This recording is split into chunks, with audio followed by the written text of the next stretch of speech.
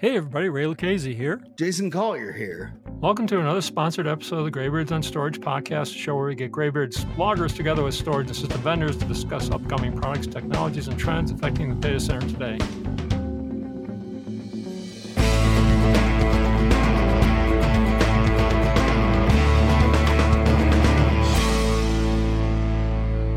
We have with us here today Brian Carmody, Field CTO of Volumez, and an old friend. So, Brian, why don't you tell us a little bit about yourself and all about what Volumez is doing with its composable data infrastructure?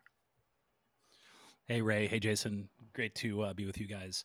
So I'm a storage engineer. So I work on systems for storing information. And my company is called Volumez, and it's composable infrastructure for the cloud. So you tell it what you need in a declarative fashion. Give me 1 terabyte of storage that does 1 million IOPS with 400 microseconds latency and spread it across 3 availability zones. And it goes and it builds that in your infrastructure and presents it to your application.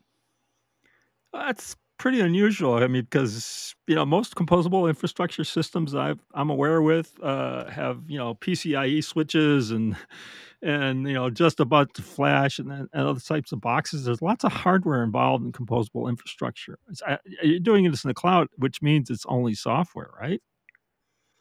Yeah. So we don't have any type of proprietary data path code. We don't have we haven't written a single line of data path code. We use Linux, off-the-shelf Linux instances as the end-to-end data path. So we are strictly control plane logic. And by doing that, by getting rid of all the proprietary stuff in the data plane, it makes it fast, it makes it easy, and it makes it so that it can work anywhere. We launched on AWS in the third quarter of last year. We just had our soft launch on Azure in the first quarter of this year. We're working on GCP and on-prem, which will be ready by the end of the year. But since it's just Linux, if you give me a cluster of Raspberry Pis, we can orchestrate it. I do have Raspberry Pis. It's not quite a cluster yet, but I'm working on that. So this sort of stuff is kind of unusual for cloud environments. I mean, YAML and all that stuff is pretty prevalent in the Kubernetes space. Do you work outside the Kubernetes space as well as there, or how does this all play out? Yeah, so our largest customers are all Kubernetes environments, but we can work perfectly with instance-based storage, just a virtual machine. We can give you a mount point. We can give you a raw block device. But most of our production workload customers are running Kubernetes. So in that, do you present yourself as a container storage interface, like a CSI interface? Is that how you present? And then persistent volume claims are made against that? Yeah, that's exactly right. So okay, cool.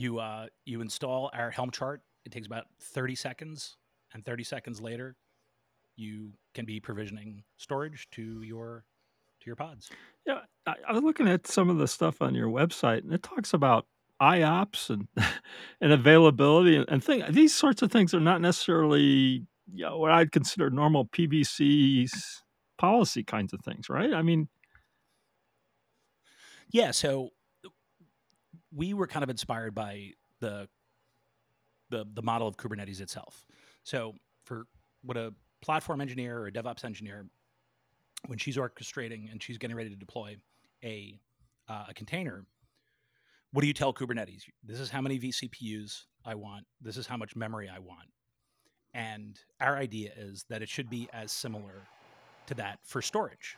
So tell it how much you need, tell it the resilience you need, tell it the performance you need, and let the orchestrator take care of the rest. Don't think about RAID. Don't think about multipathing and all those types of things that storage people in the old days used to worry about. DevOps people don't care about that. They don't want to know about that. They just want to specify their requirements and let the robot figure out the rest. So basically, in your definition, when you're basically providing that persistent volume claim, you're effectively setting what you want the capacity to be, what you want the IOPS to be, and what you want the latency to be, right? Yeah. So we have a little trick to make it simpler. we have these objects called policies. Mm. So the first thing you do is you create a policy, which is a template for a PV or for a volume. So the policy specifies the IOPS, read and write, the bandwidth, read and write, the latency, guarantee, the resilience, how many availability zones does this have to be resilient against X number of failures, and whether you have any thin provisioning requirements, whether you want encryption in flight. And those templates, those policies are basically templates. So then from Kubernetes, the operator will call that and say, give me this much storage and use the regional availability high performance policy. So we make it so that you don't have to actually directly in your YAML file specify IOPS and latency. You just order off the menu. So you effectively create a set of storage policies that are generic, that you can support in that environment, and then customers that want to use those volume claims just identify the policy that they're going to use and a capacity, I guess. Yeah, exactly. So the way it kind of works in productions is the platform engineering team will own the policies, and the policies are, completely dynamic. You can create and modify and delete them on the fly, and that's like creating the menu. And then the DevOps teams then call and order items off that menu, which is what ends up being provisioned to their applications. Now, somewhere I saw that you were using ephemeral storage rather than EBS IOPS 2 or something like that, which would be, high performing persistent storage. Yeah, I mean, it's not really that high performing. Well, I know, but it's high performing for EBS, I guess, or whatever, Yeah, but a terabyte of high performance storage using a hyperscaler software defined storage systems is like buying a Volkswagen every month. Okay, I won't go there, but I'll accept that for now. So, how does this work with ephemeral storage? I mean,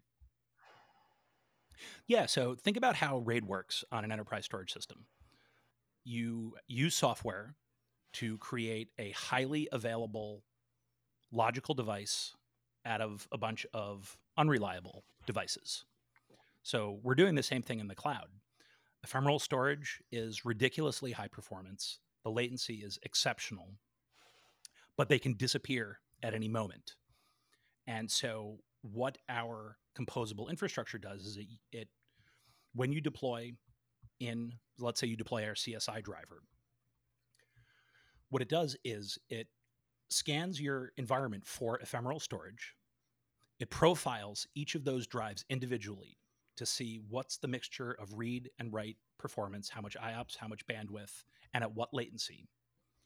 And then it makes that ephemeral storage available to store slices of data.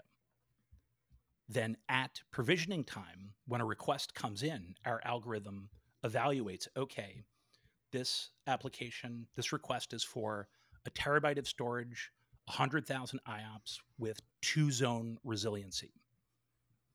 And then it looks at the available capacity and the available IOPS and bandwidth of all those ephemeral drives. It builds a protection scheme, which, depending on the specified requirements, could be erasure coding, it could be mirroring, and then it constructs a Linux data path using LVM, multipathing, NVMe over TCP, all the kind of standard stuff, and ultimately connects those slices of data carved off of those chosen ephemeral drives and presents it up to the container as a mount point. Now, I always thought that ephemeral drive instance stores were effectively assigned to an EC2 instance, let's say an AWS. But I mean, so in this case, those drives are effectively assigned to, I'll call it your Linux storage solution. Yeah. So imagine we have a couple of instances that have, we'll use AWS as an example, a couple of instances that have instant storage. Right. So the CSI driver will profile those drives, or if they're outside of Kubernetes, we have what's called the Volumez connector, and it's just a control plane agent, and it will register that node with our SaaS control plane. It will look, and if there are any ephemeral drives, it'll profile them, and then it'll set up a simple target service to get that drive onto the network and visible over the network. So on premises, this would just be a JBoF drive. But in the cloud, we need to deploy a little target service that basically just passes through and gets that drive on the network, like a and makes proxy it or addressable. something like that to get access to the drive. Yeah. And what's unique about our architecture is all of the processing is done on the host, the application server itself. So all the data services, everything from the RAID or erasure coding to snapshots, thin provisioning, encryption in flight, all of that happens running in Device Mapper on the application server. So we don't have any controllers. It's a controllerless architecture.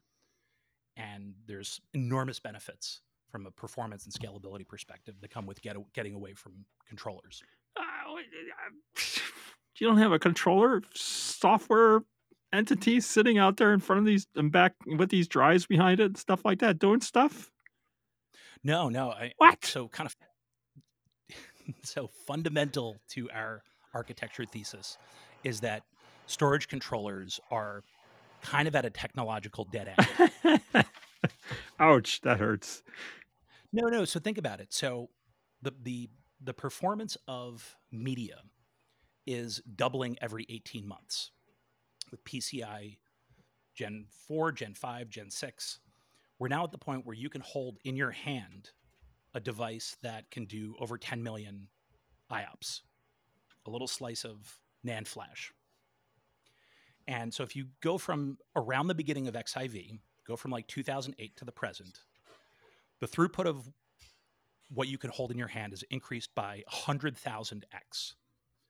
But CPUs on the controllers are absolutely not increasing at that speed.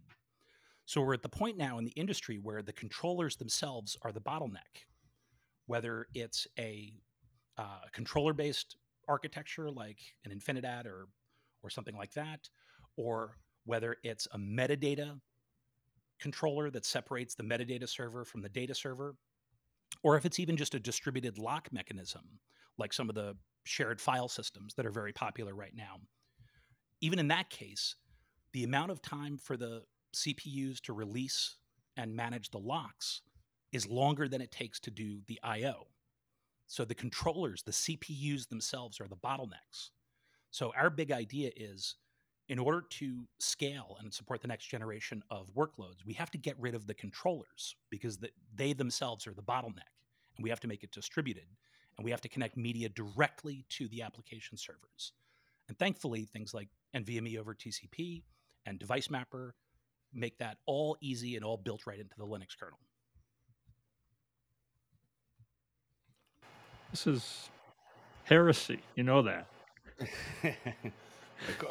The world according to Ray. I'm just saying. I just kind of put that out there, but we'll let that slide for now. So, Brian, I think it's awesome. You would, Jason, of course. Of course I would. So this puts requirements on the application environments have to be the latest level of Linux and things of that nature. I mean, snapshots, erasure coding, all this stuff that's, I guess, present in the Linux kernel today. But it's not present in the older kernels or things of that nature. So would there be requirements for the application environment? Oh yeah, we definitely like customers to be on the latest Linux releases. There's been, over the past decade, somebody did a calculation about the huge investment that the Linux kernel development team has globally put into the storage stack over the past 10 years. And the number I heard was it was about $2 billion. And they need to do that, I might add, but that's a different story. Right, but here's the crazy thing.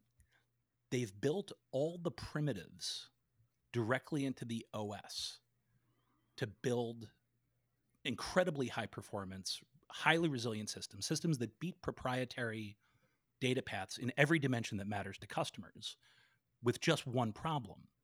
It's so complex to configure that it can't be reasonably done by humans. And so we built a robot, we built an orchestrator that makes it really simple. You just give it a YAML file or a couple of clicks in the GUI, and it sets it up perfectly every time, and it's infinitely scalable. So I mean, okay, and the control plane, let's call it, in this case, is a SaaS solution that operates in the cloud and anywhere, kind of thing. Yeah, exactly. That's how we deliver the control plane as a managed service, as a SaaS product. And this SaaS product runs today on AWS and Azure software release, and soon to be GCP, and someday to be on-prem? Or services environment maybe is the right word. Yeah, so I'm not sure if we're going to do an on-prem version of the control plane, because Yeah. Doesn't make any sense. It's so much, you can create so much higher levels of resilience by following the SaaS and the site reliability engineering model. That is kind of a solved problem in tech, is how do you build web-based applications that are 100% available? That's a very well understood problem. So I'm not sure if we'll do the control plane on-prem, but no matter where the control plane is running, as long as you have internet access, we can orchestrate anything. If you were running on a Linux laptop right now, all you would have to do is sign up for our service, do a yum install VLZ connector after adding our repo, and your Linux laptop is going to show up in our control plane as a registered thing ready to do work. Interesting stuff. You mentioned snapshots and stuff like that. I mean, so with ephemeral storage, obviously it's not persistent when the instance goes away. You use snapshots to protect that data. Is that how it would work? So the snapshots are typically used for business continuity. So we use RAID mirroring or erasure coding to protect against hardware failures.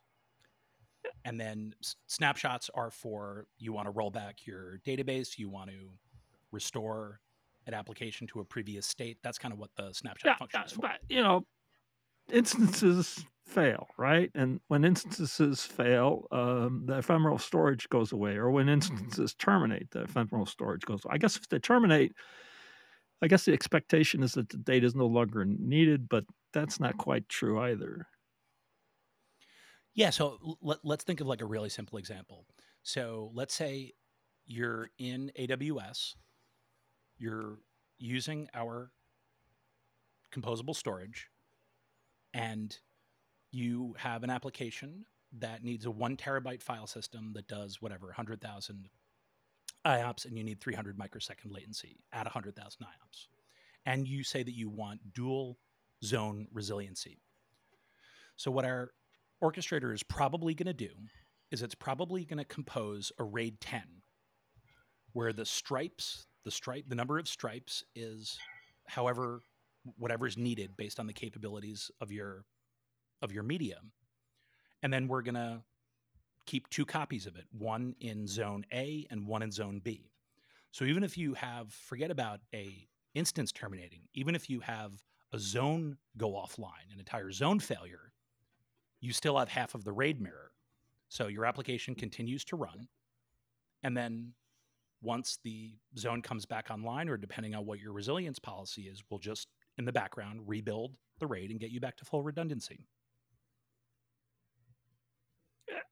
Somehow, somewhere, ephemeral storage has this problem in my brain that it goes away when the application goes away and stuff like that. But in this case, the application that's holding the ephemeral storage is it's not a controller. You don't have a controller in this environment.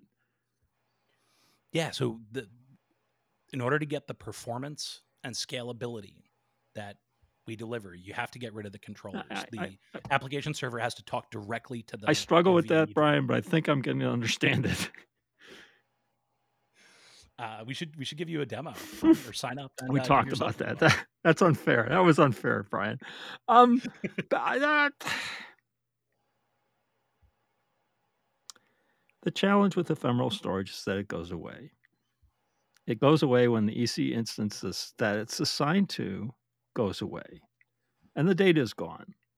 So what I would say a lot of the containers have all been around stateless storage kind of environments, but lately they've been changing. I mean, a lot of the databases and stuff like that need to have stateful storage that stays around with or without the database being there. How does this sort of thing work in that environment? Or because it's not Kubernetes, or Yeah, so this is absolutely the decade of stateful Kubernetes. There are so many companies in every industry that are building highly complex, stateful, data-driven applications, and Kubernetes is the go-to way to deploy. So think about it like this: imagine if instead of being in the cloud, we were running Kubernetes on premises, and we were using an on-premises excellent, technology, something like NVMe storage or Portworx, something like or that? Yeah, no, imagine we were using something really good like Portworx or OnDeck or right. something like that. And ultimately, behind the CSI driver and the Kubernetes stuff, there's a storage system that has RAID. And what happens if one of those NVMe drives fails? Rebuild. A rebuild. Well, it's the same thing with our technology in the cloud.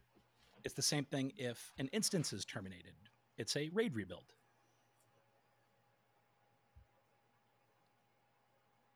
Yeah, but it's ephemeral. It goes away. It's you're saying that if in the case where you have resilience specifications that says, let's say, two availability zones, one of those guys is always going to be operating. Nobody's going to sit here and actually terminate the application, is what you're saying. Why would you terminate an application like a database or a web app that's got to be 100% up and operational? Even in upgrade kind of scenarios, you're still running half the applications while the other half are being upgraded. So the applications live forever in this environment, someplace. Yeah. So one thing I just want to make sure it's clear: the location of the application and the location of the ephemeral storage are almost certainly not on the same instance. So imagine, if you want to make it a really easy picture, imagine you have a Kubernetes cluster running AKS in Azure or EKS in AWS, or you're doing your own self-managed Kubernetes. And imagine outside of your Kubernetes cluster, you also have, let's say, a cluster of 8 instances that have instance storage, or ephemeral storage, as Azure calls it. So you would install our VLC connector on each of those 8 nodes. They would register with our control plane. We would recognize the ephemeral storage. We would profile it and make it available for orchestration.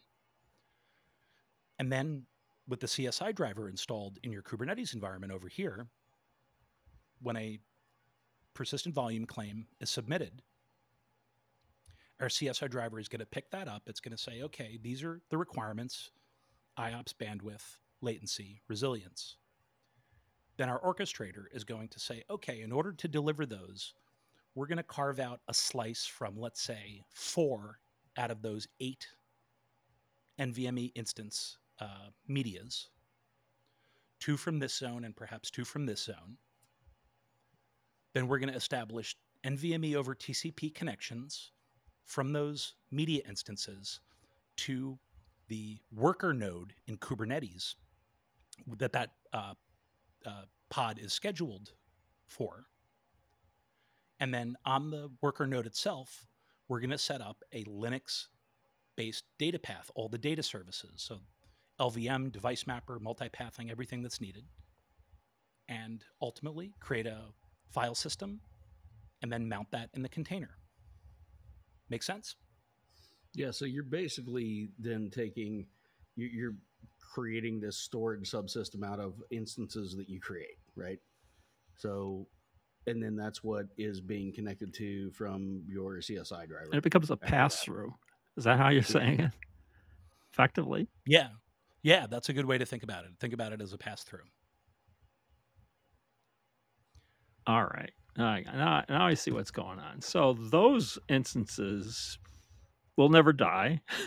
They're resilient. They're across multiple AZs, and the data that is carved out of those instances can be multi-AZ or not, but the data will continue to exist as long as those instances exist Right. They almost like storage nodes within a storage cluster, without right? being called controllers. So Right. Well, then here's the thing too. When you're talking about that, so data and metadata distribution across that. I mean, what's being done to manage cluster consistency in that? Yeah, so that's so Jason, that's a really good question. So the reason why we don't call them controllers, the reason why they're not controllers, is the data services don't run on them. So unlike, I'm not sure how Scribe works. Right. So maybe we can talk about that and use that, to contrast. But there is no shared state. So let's say we have two applications, and so we've orchestrated or composed two data paths leading from those instance storage nodes up to two application servers. There's no shared state between them. They don't know about one another. So there's no, within the data plane, the only state that has to be managed is within the Linux kernel on the application server itself. And this is absolutely bulletproof code. This is LVM. Mm-hmm. This is device mapper. It's MD, the RAID device. This is like some of the highest quality storage code Right. in the world. And then the control plane state. What are the names of the volumes? Who's mapped to who? In the event of a failure or moving, let's say the Kubernetes scheduler decides to move a container, a stateful container, from worker node A to worker node B, our control plane has an asynchronous state that it keeps of the overall picture. And then it's able to go and issue orchestration commands to respond to changes in the environment. Also, all the observability, all the metrics, all that stuff lives in Prometheus on our in our control plane. I gotcha. That makes sense. So effectively, the control plane's maintaining the data path metadata, if such a thing exists, for this particular environment. Yes, but it's asynchronous. So, for example, let's say, guys, we had an environment set up in your VPC, and you had your application running, and there was an internet outage in your hyperscaler, so you lost connection to our control plane. All of your applications continue to run. Yeah. Because the synchronous state is just running, it's maintained in the Linux the data kernel path is there, it exists, and all those services are resident on the application services EC instances. Right. What you wouldn't be able to do is you wouldn't be able to provision more any new until that internet connection came back. So that was a huge part because there were some early experiments of delivering storage as a service over the network, sometimes with caching devices, to improve local read performance. But they all had this Achilles heel that internet connections are not anywhere near the reliability that's required for a storage data path. So we expressly built this thing so that if connectivity with the control plane became intermittent, that it does not affect the well-being of the applications. All it would do is would degrade collection of metrics and the ability to do new provisioning until that connection was restored. This is pretty interesting stuff, Brian. It is cool, and I like your basically that overall design the Scribe was pretty much designed the same way, with the assumption that everything is going to fail, and you design around basically the basically the failure paths that are there, and how do you maintain consistency within data when you assume everything is unreliable. Well, yeah, I mean, that's why I was so attracted to this company. I definitely didn't think I was going to do another storage company after Infinidad. That's what everybody in storage says. Yeah, because I didn't think there were any interesting solutions left. Right. There were tons of very, very important problems. Yeah. How do we deliver microsecond latency in the public cloud? That doesn't exist. How do we make it affordable? And how do we give enterprise grade data services in the cloud? These are all the problems that customers were asking for, but there were no interesting. I didn't think there were any interesting solutions left, and the flaw in my logic is I was stuck in that controller paradigm. Tell me about it.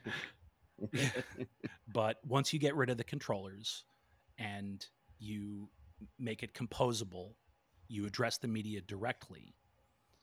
Suddenly now, instead of talking about milliseconds, we're talking about microseconds. Mm-hmm.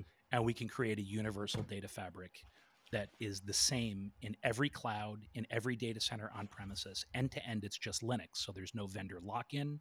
All the trickery and all the bad user experience stuff that people complain about proprietary, open source solves all of those. And that's why I think it's really appealing to our customers, because essentially what we're telling them is you don't have to trust a bunch of punks in Tel Aviv to build a data path that's going to not ruin your applications, lose data, and get you fired.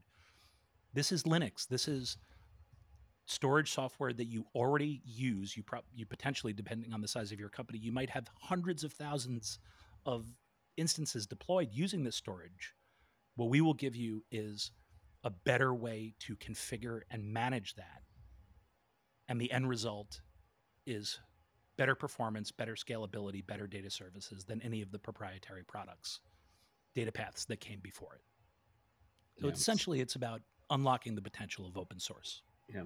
Storage is still like storage is always going to be the critical metric on which businesses are measured, right? Tell me about it. Right. You can lose, like, you lose compute. You effectively lose, capacity on your ability to do things. You lose network. Basically, that's a plumbing issue, and you basically get another switch and fix it. You lose customer data, you're out of business. Somebody falls under a sword someplace. Yeah, blood flows freely. Storage is still the most important thing in any business, right? Like you lose all your the contacts in your CRM system, and you're kind of screwed. Yeah. All right, so let's get back to data protection for these things. So backups and stuff still work in this environment? I mean, yeah, of course. Take a snapshot. And a snapshot would be a Linux snapshot within the, I don't know what the term is, the file system of Linux. Is that LVM based or? Yeah, so it's LVM is the engine that powers, that powers much of our data services. But remember, it's a little more complicated on the back end, because a particular file system that's visible to a container will be composed of slices of data on a bunch of instance storage nodes, potentially in different zones. So in order to take the snapshot is stored on the same node that has the instance storage. And those snapshots then have to be composed. Once the snapshot of a slice is taken, those snapshot slices have to be composed in a data path, just like the primary storage, in order to present it to a media server, or if your server wants to put it to the same server and push it out to MinIO or to S3 or something. I got you. So how does that affect then the recovery time? Let's say you took a snapshot, you need to revert to a snapshot. What's your basically that recovery period look like? Yeah, so it's almost instantaneous. One of the things that we've spent an enormous amount of time optimizing is making snapshots fast, because what we heard from customers in pretty much every industry and every cloud that the data services in the public cloud are a regression from what they have with enterprise storage. Yeah. And even, some of there are solutions that are called like fast snapshots and stuff like that, and it turns out that they're not that fast. They need to be virtually instantaneous because that's the standard that was set by modern Right. enterprise storage systems, NetApp, Pure Storage, Infinidat. So it has to be at least that good in order to get the next generation of workloads running in the cloud. Well, We there's have so all the many- easy workloads in the cloud already. Right, and there's so many options that brings to the table, like especially when you're doing testing patches and doing things like that. I mean, if you've got the ability to do kind of these instantly promotable, snapshot clones, if you will, that allows you to basically clone out an infrastructure, run it in a test environment, see if all your software patches work, and then put it live, and then in the modern application development lifecycle, that's critical. Yeah, Jason, and that's where we are today. Yeah. So we have some really cool stuff. It's not finished yet. We don't let customers do it in production yet. But what if we could do exactly what you just said, Jason, but instead of doing it in the same zone or even the same region, what if we allowed you to do it in a different region? Yeah.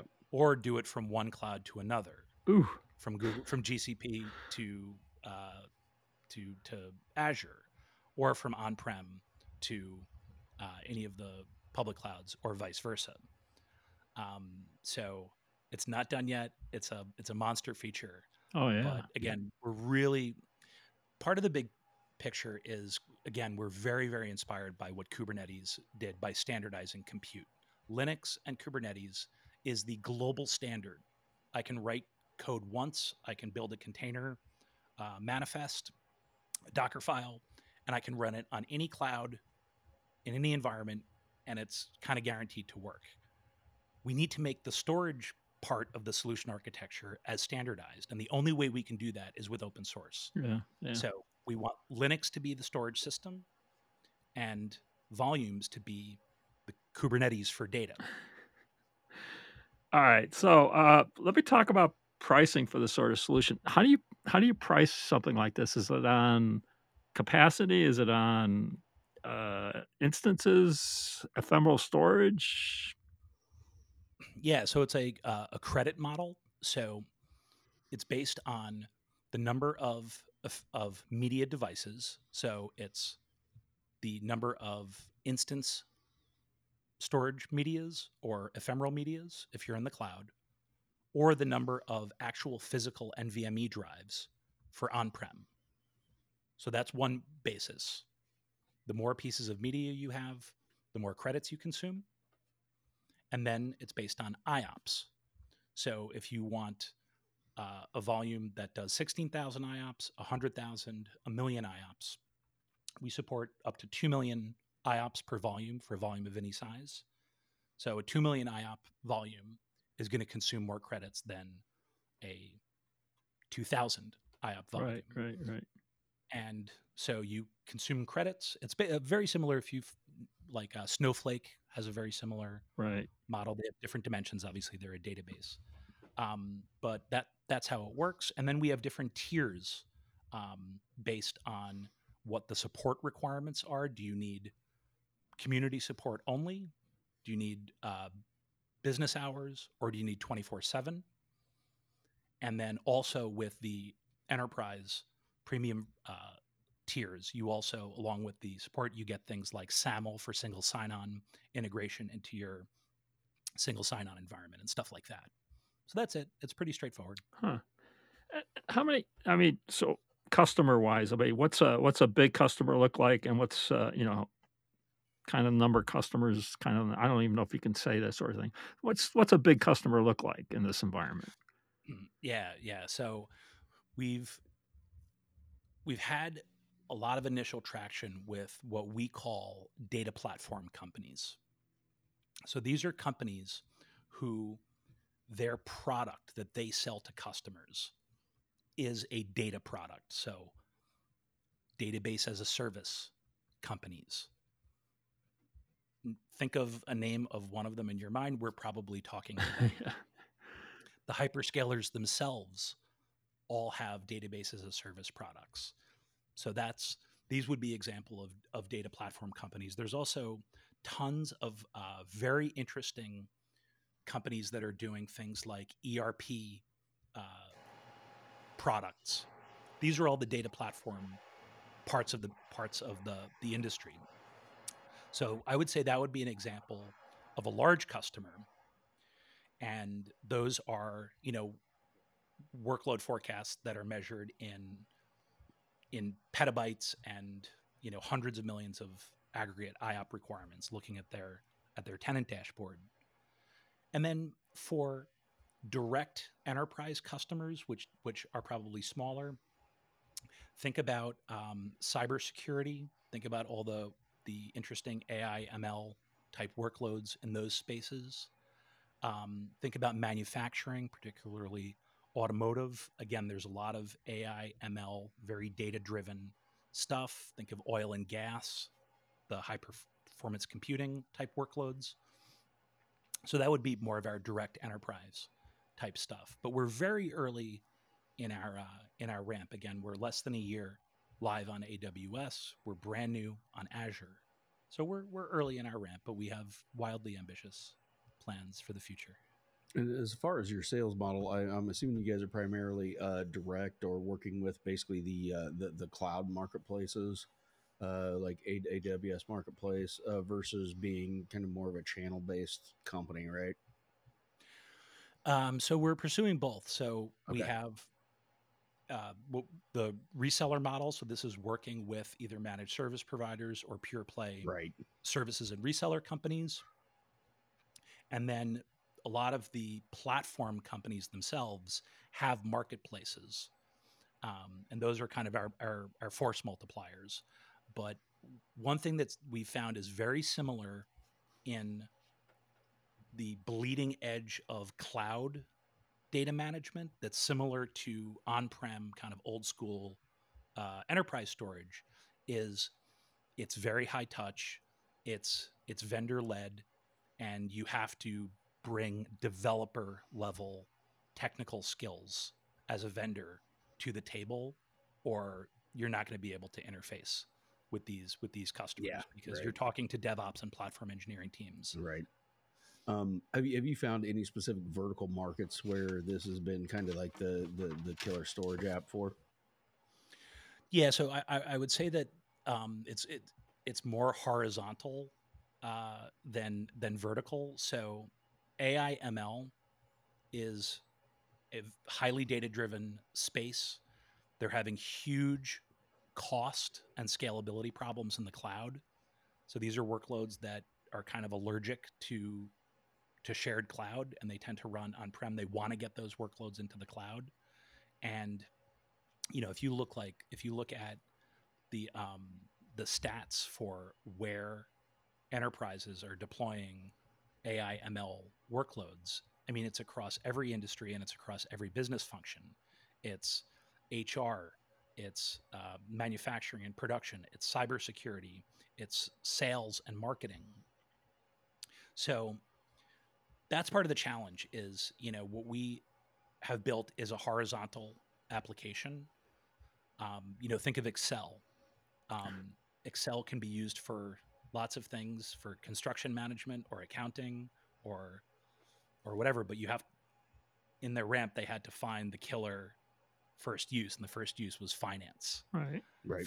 For us, it's appears to be, again, we're very early in our ramp. We're still running tons of go-to-market experiments, but where we're getting the pull rather than having to push is in data platforms and AI ML. And I would say high performance computing is another one that seems to be gaining steam. But we're so early in the ramp, though, it's impossible to tell. Yeah, and those two are so closely related as well. I mean, there's so much like AI ML stuff that's going on in HPC.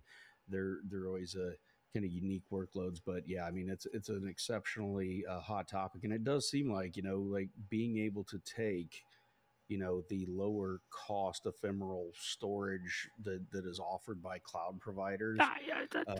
Aggregating that, I mean, there's a good possibility for some actual real savings for customers that are deploying this at scale. Now, I looked for a cost for instance store on AWS. I couldn't find one, so it must be embedded in the EC2 instance level. Is that how this plays out? Yeah, that's exactly correct. Because it's like a no-cost storage, but you want to compute. This is this is where you go, and this is the storage that comes along with it.